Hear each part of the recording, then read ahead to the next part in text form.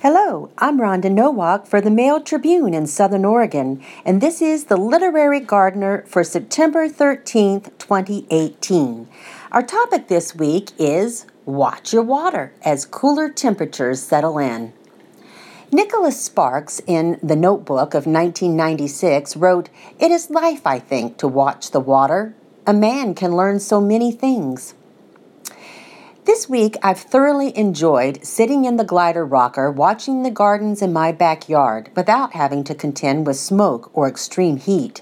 And was that a few minutes of rain I felt last evening?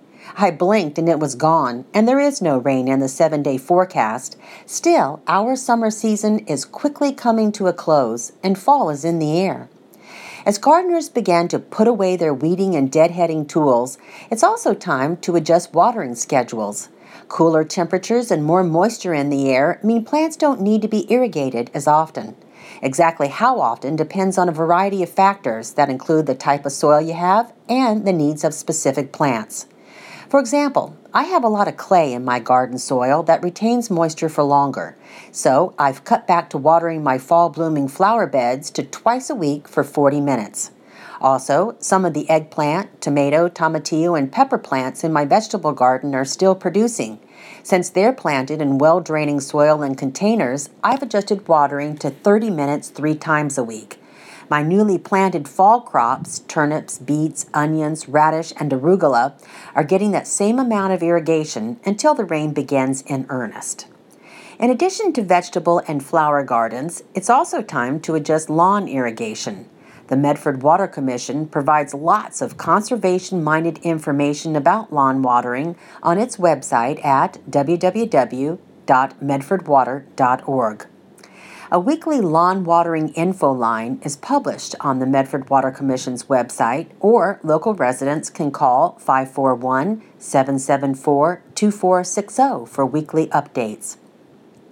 This week, the MWC recommended about 1 inch of water for turf grass, which equates to running standard spray sprinklers a total of 46 minutes for the week, slower rotary head sprinklers for a total of 110 minutes, and multi-stream rotating nozzles for a total of 172 minutes. How did your lawn watering compare with these numbers?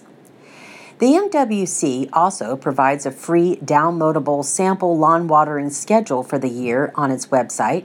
For September 16th through 30th, the sample indicates that lawn watering needs will drop to about 0.84 inches, which is about half of what our lawns need during the hottest weeks in July and August.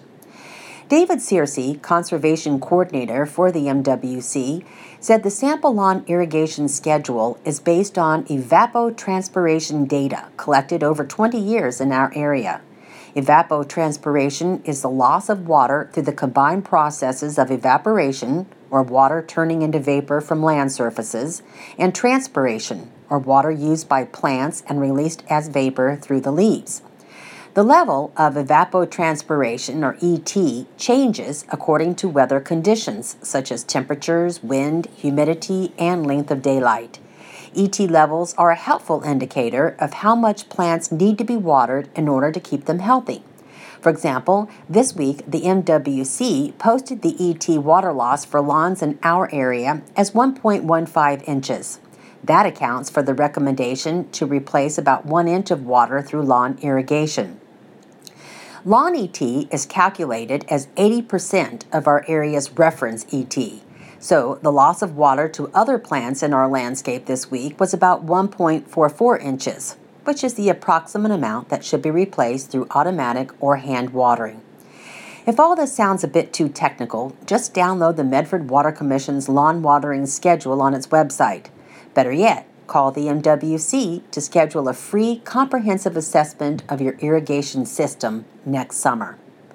And that's it for the Literary Gardener for this week. Thank you for joining me, and we'll see you next time.